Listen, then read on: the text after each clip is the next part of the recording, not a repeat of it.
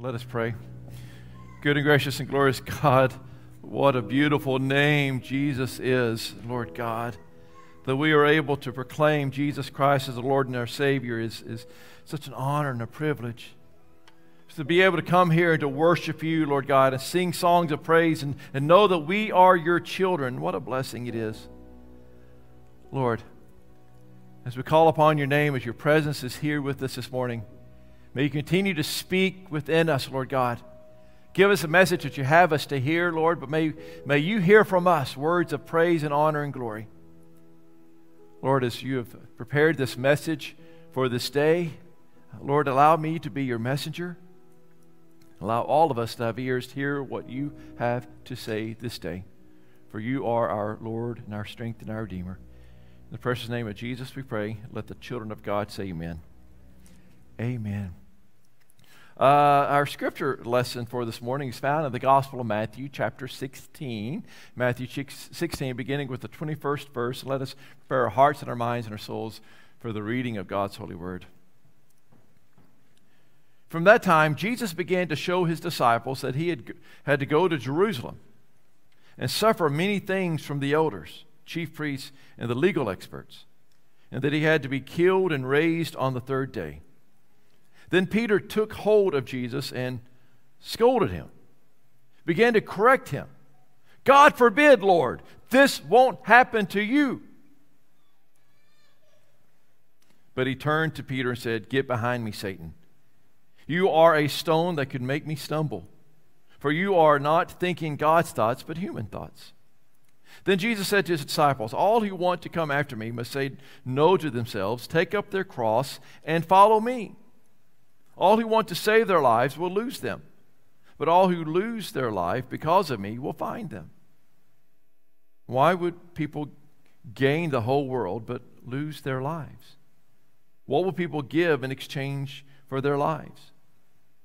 For the human one is about to come with the majesty of his Father with his angels, and then he will repay each one for what that person has done." The word of God for the people of God. Thanks be to God. Last week I had a lot of great positive comments. So many of you come to me and shared with me your thoughts about failures and how you were able to recover from making mistakes and doing stupid things, and a lot of great words of wisdom from you. And I'm really excited not only that you shared, but parents came to me sharing that, listen, my child actually listened to you last week the whole time, which is a miracle. But not only did they listen, but they also began to ask questions, and it took to heart about being okay with making mistakes and being okay with messing up sometimes. And I just took great honor with that. So this week, God must have knew that you all needed to hear that message last week, because I kind of began to put this, God began to put this series into motion. And this week is really a continuation of last week. It's really a part two from last week, continuation from it about failures and mistakes, and it from all of you coming and talking to me and sharing with me your words of wisdom and how you've overcome in your own life and your children. But also, even like yesterday, we woke up and Ross and I made breakfast together. We were making French toast, and Ross really is a good helper and loves to help me in the kitchen, and he loves to crack eggs.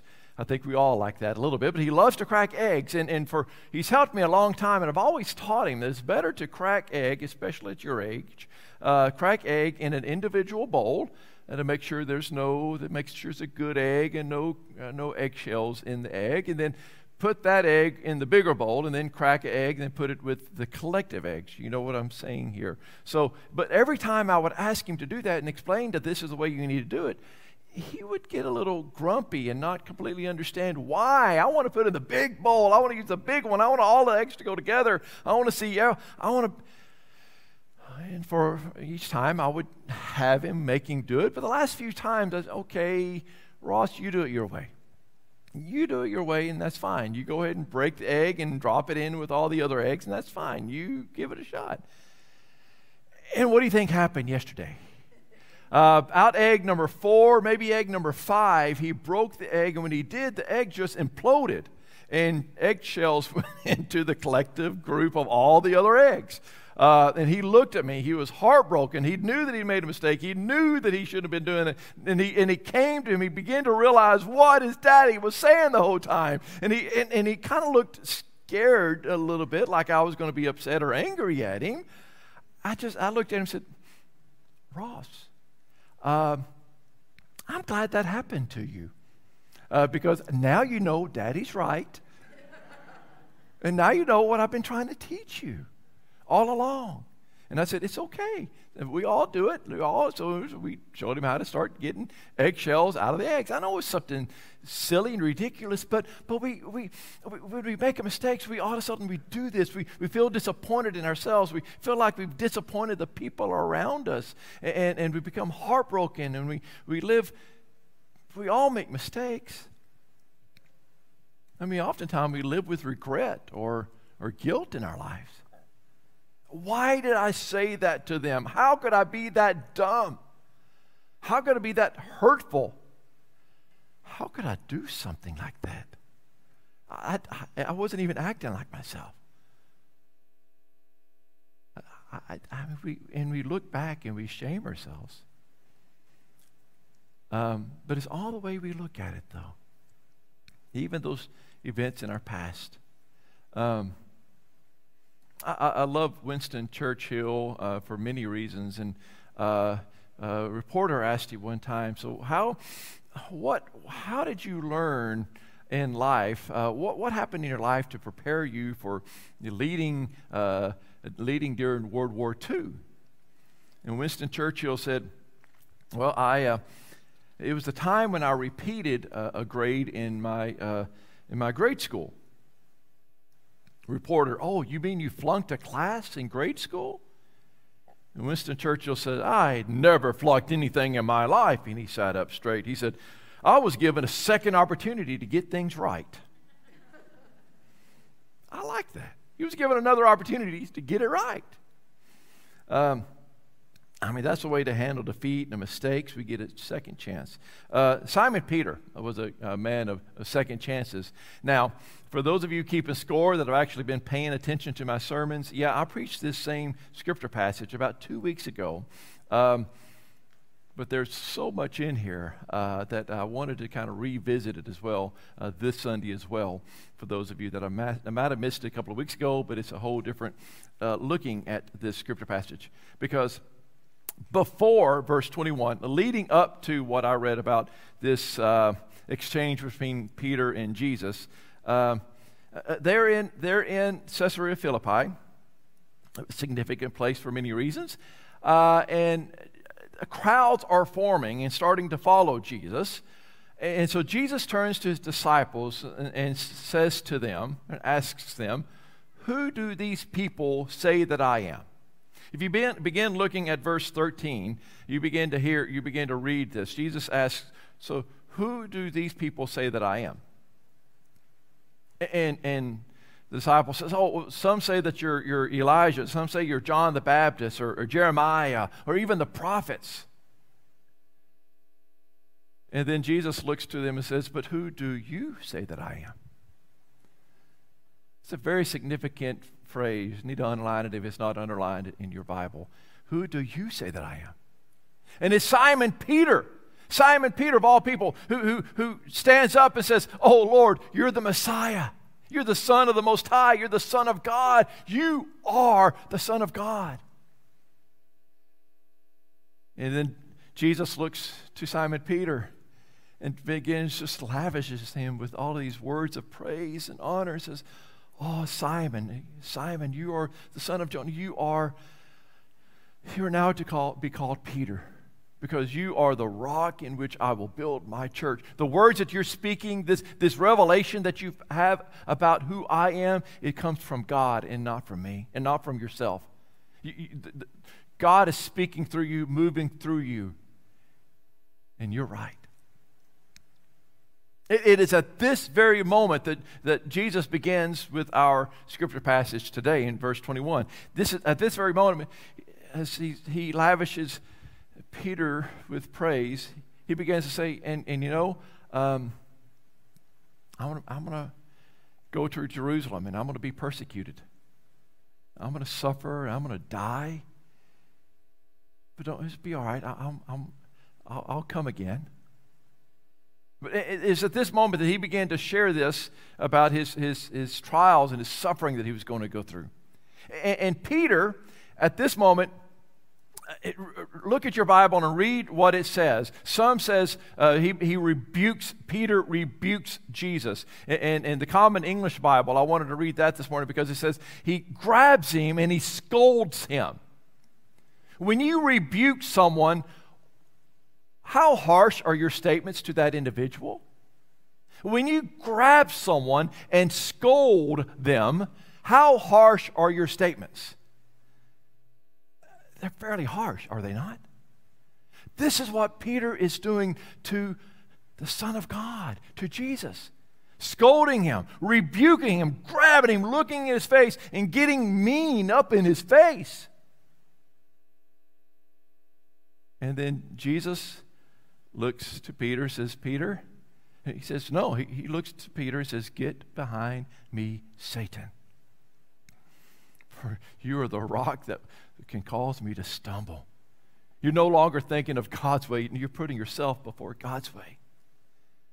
And it begins to speak about you must take up your cross and follow me. See, I love the Bible because did you catch the big picture? Do you get what's going on in this whole movement? Here Peter is lavished with praise with Simon, now to be called Peter because he's the rock in which Jesus was going to build his church. And in 7 verses, he goes from being the rock to being called Satan. Do you catch that? And that quick. To being praised, to being rebuked in 7 verses. Do you get this? I love this because here Peter, I love the Bible because it doesn't try to sanitize these stories. And if you listen to me or you were here on Wednesday night, you understand the Bible doesn't sanitize these stories. They're very real, especially somebody like Peter that we look to, a saint of the church. You know, one minute he was being praised. He was telling that you are the Son of God, you are the Most High, you are the Messiah. To the next minute, he is rebuking him and scolding him and looking and him getting all up in his face.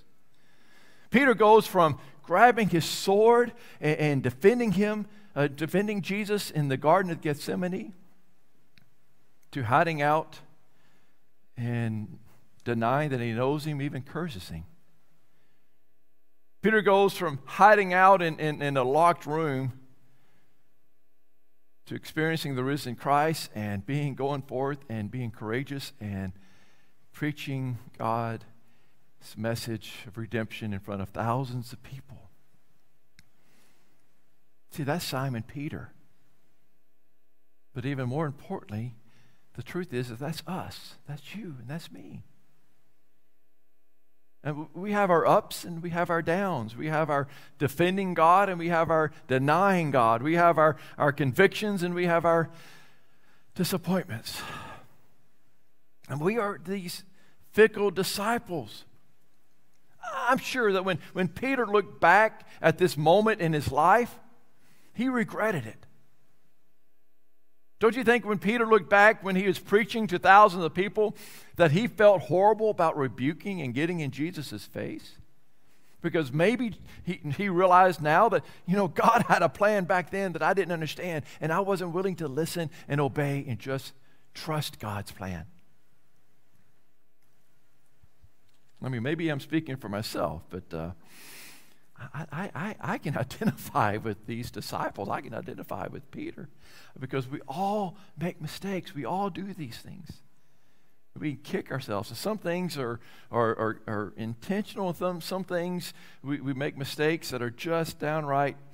We look back and we have to laugh because it identifies our humanness and who we are as being real. Back in 1995, God called me into ministry. March of 1995, there was a clear calling in my life, that no doubt. So I went back to my home church in Lufkin, First United Methodist Church, spoke with my pastor, Dr. Keith Whitaker. He was excited and went through. The church approved me and then that Easter, that first Easter of 1995 was my first time to ever speak publicly in front of people in the church. Keith asked that I read the scripture passage on Easter Sunday.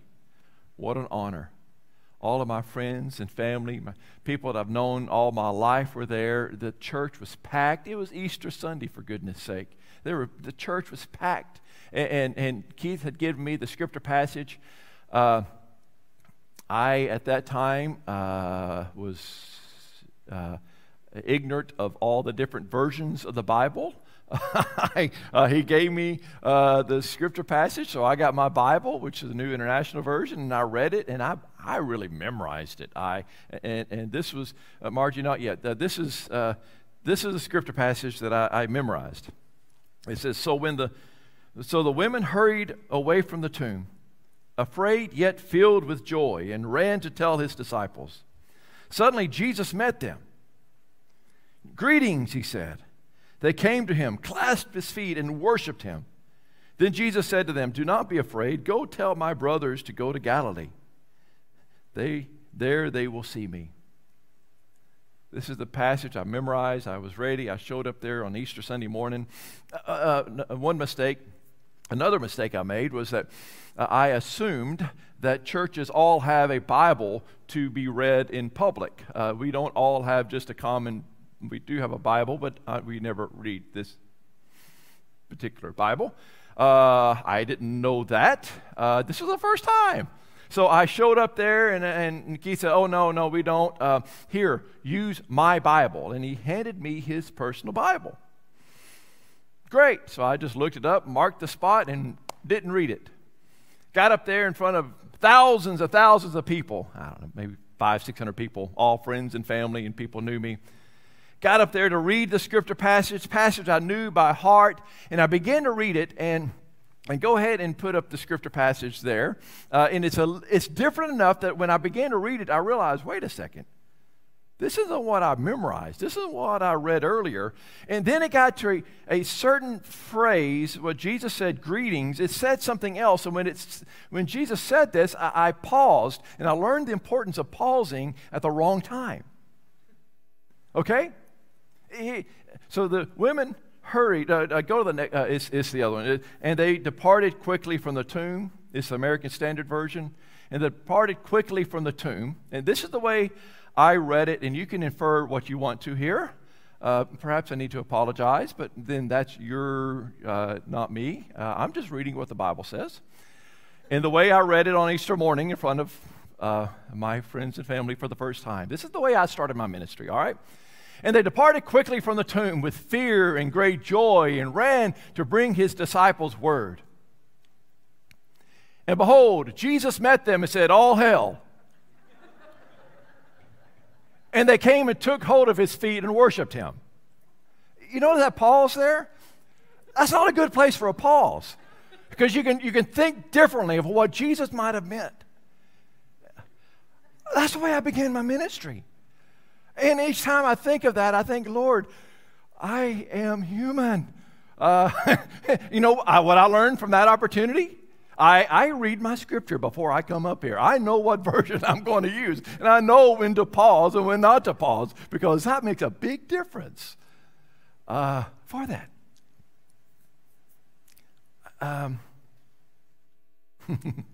Now, back to the scripture passage. Simon Peter... Here, Simon Peter scolded, rebuked Jesus.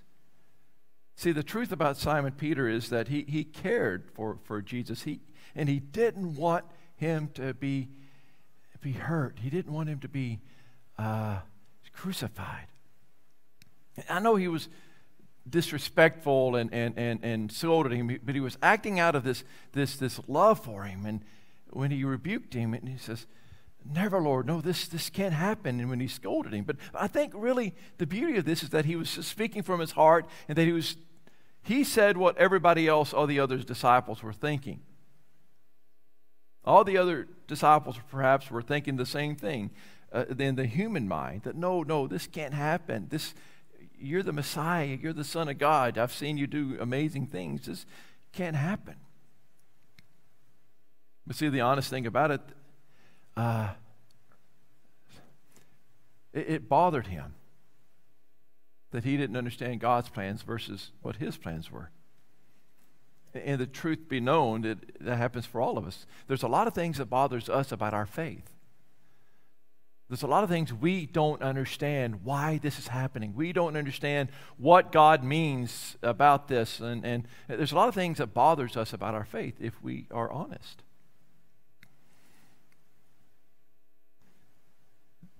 If that's not so, then we should be out on the street with great zeal and energy sharing the message of God to everyone we meet. I mean, why are we so wishy-washy for Christ? Why are we so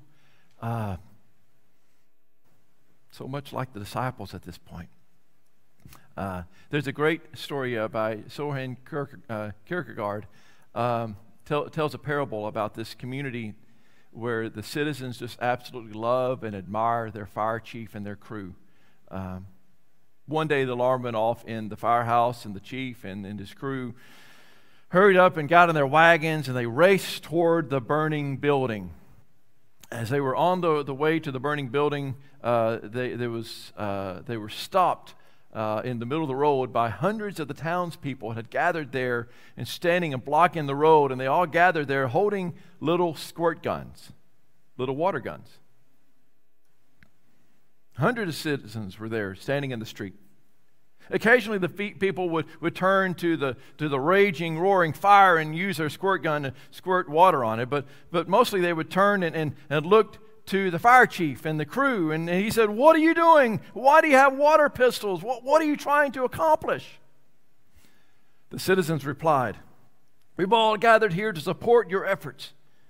We all believe in the good work you do in this community, and each one of us has come to humble ourselves and to show our love and admiration to you."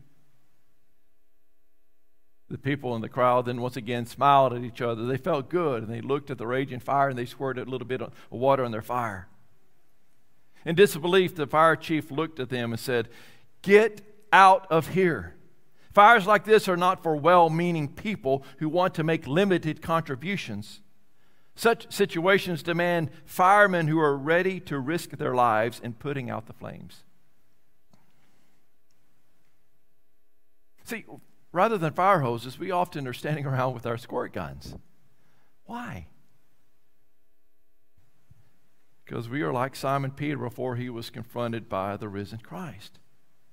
I mean, sometimes we're up and sometimes we're down. Sometimes we're convicted and sometimes we're confused. Sometimes we're in Christ's army and we're on fire, and other times we're doused out and we're missing in action. For the grace of God. After Christ confronts Peter about his comments, Christ spells out what is facing those who would give their lives to him completely. He began to say, "Listen," he said, "those who want to follow me must pick up their cross and follow me. Must say no to themselves, must say no to their lives, and trust me and follow me completely." And folks, this is heavy stuff. It really is. It means that we must learn from our mistakes. We must learn that God's ways is often different than our ways. That we need to stop asking for God to be a part of our plan, to begin to ask for it to be a part of God's plans. You know, the reality is that the stuff in the Bible that I don't understand really doesn't bother me too much. It doesn't bother me that I don't know a lot in the Bible. What really bothers me is the stuff that I do understand. Because it's convicting. It's powerful and it's heavy. See, in August of 2003, the Church of the Holy Cross in New York City got vandalized twice. The first time, the vandals took the money box. 3 weeks later, they went in and they took down, they have this beautiful crucifix. The crucifix is the cross and Christ hanging on the cross, suffering and dying. His death on the cross is the crucifix. A beautiful 200-pound, there's a plaster of Jesus hanging on it. Beautiful. The vandals went and took down the cross and actually separated Christ from the cross and took the plastered Christ but left the cross there in the church. When the caretaker was asked, David St. James, why would vandals take Christ and not the cross? The caretaker said, well, they decided they were just going to leave the cross and take Jesus. We don't know why they just took him. We figured if you want the crucifix, then take the whole crucifix. Think about that for just a moment. Why would they take Jesus and leave the cross? The reality is that we really know why. I mean, we like Jesus. We like praying to Jesus. We like knowing that Jesus is our friend. We like that we can go to Jesus and ask for forgiveness. We like going to Jesus and Jesus being close to us and our friend. It's the cross that makes us uncomfortable. See, the cross represents self-denial and sacrifice and service. Jesus represents forgiveness and love. And we want Jesus, but we're just uncertain about taking up his cross. See, Peter messed up in a hurry when he first was confronted with the message of the cross. When he first heard that Jesus was heading toward Jerusalem, he must suffer and die. And Peter messed up. And in reality, when we first hear this, we mess up too. We get uncomfortable. We don't understand why. Why does it have to be this way? But here's the beauty. Peter encountered the risen Christ, and from that encounter with the risen Christ, his life was transformed, and he changed the world. See, that can also happen to us when we encounter the risen Christ. Our lives can be transformed. We can love as he loves. We can live out the great commandment, the great commission. Oh, we're going to mess up from time to time. We're going to really foul things up from time to time. But you know what? Just as Peter did, and God can forgive us and love us and empower us. By God's grace, we can pick ourselves up, we can dust ourselves up, and then we have a choice to pick up our cross and begin carrying it once again. See, that's who we are as children of the risen Christ. That's what we do. We choose Christ and we choose the cross. We choose the love and we choose the self-denial. All for the glory of God. May we seek to be a part of God's wonderful plan in this world and seek to put a smile upon his face. Let us pray. Good and gracious God, we wish to give you glory and honor, praise in all that we do. Lord God, we do screw things up in this world. We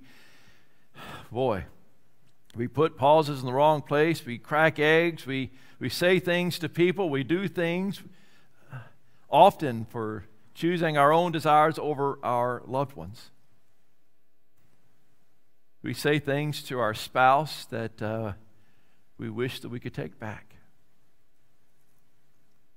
We choose our own selfish desires rather than looking to the eyes of our children and to love them and train them.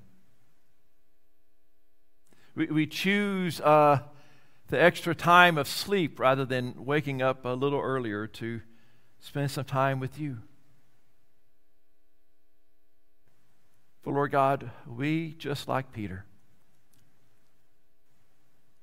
are full of potential that you see within us. Help us to begin to see that within ourselves.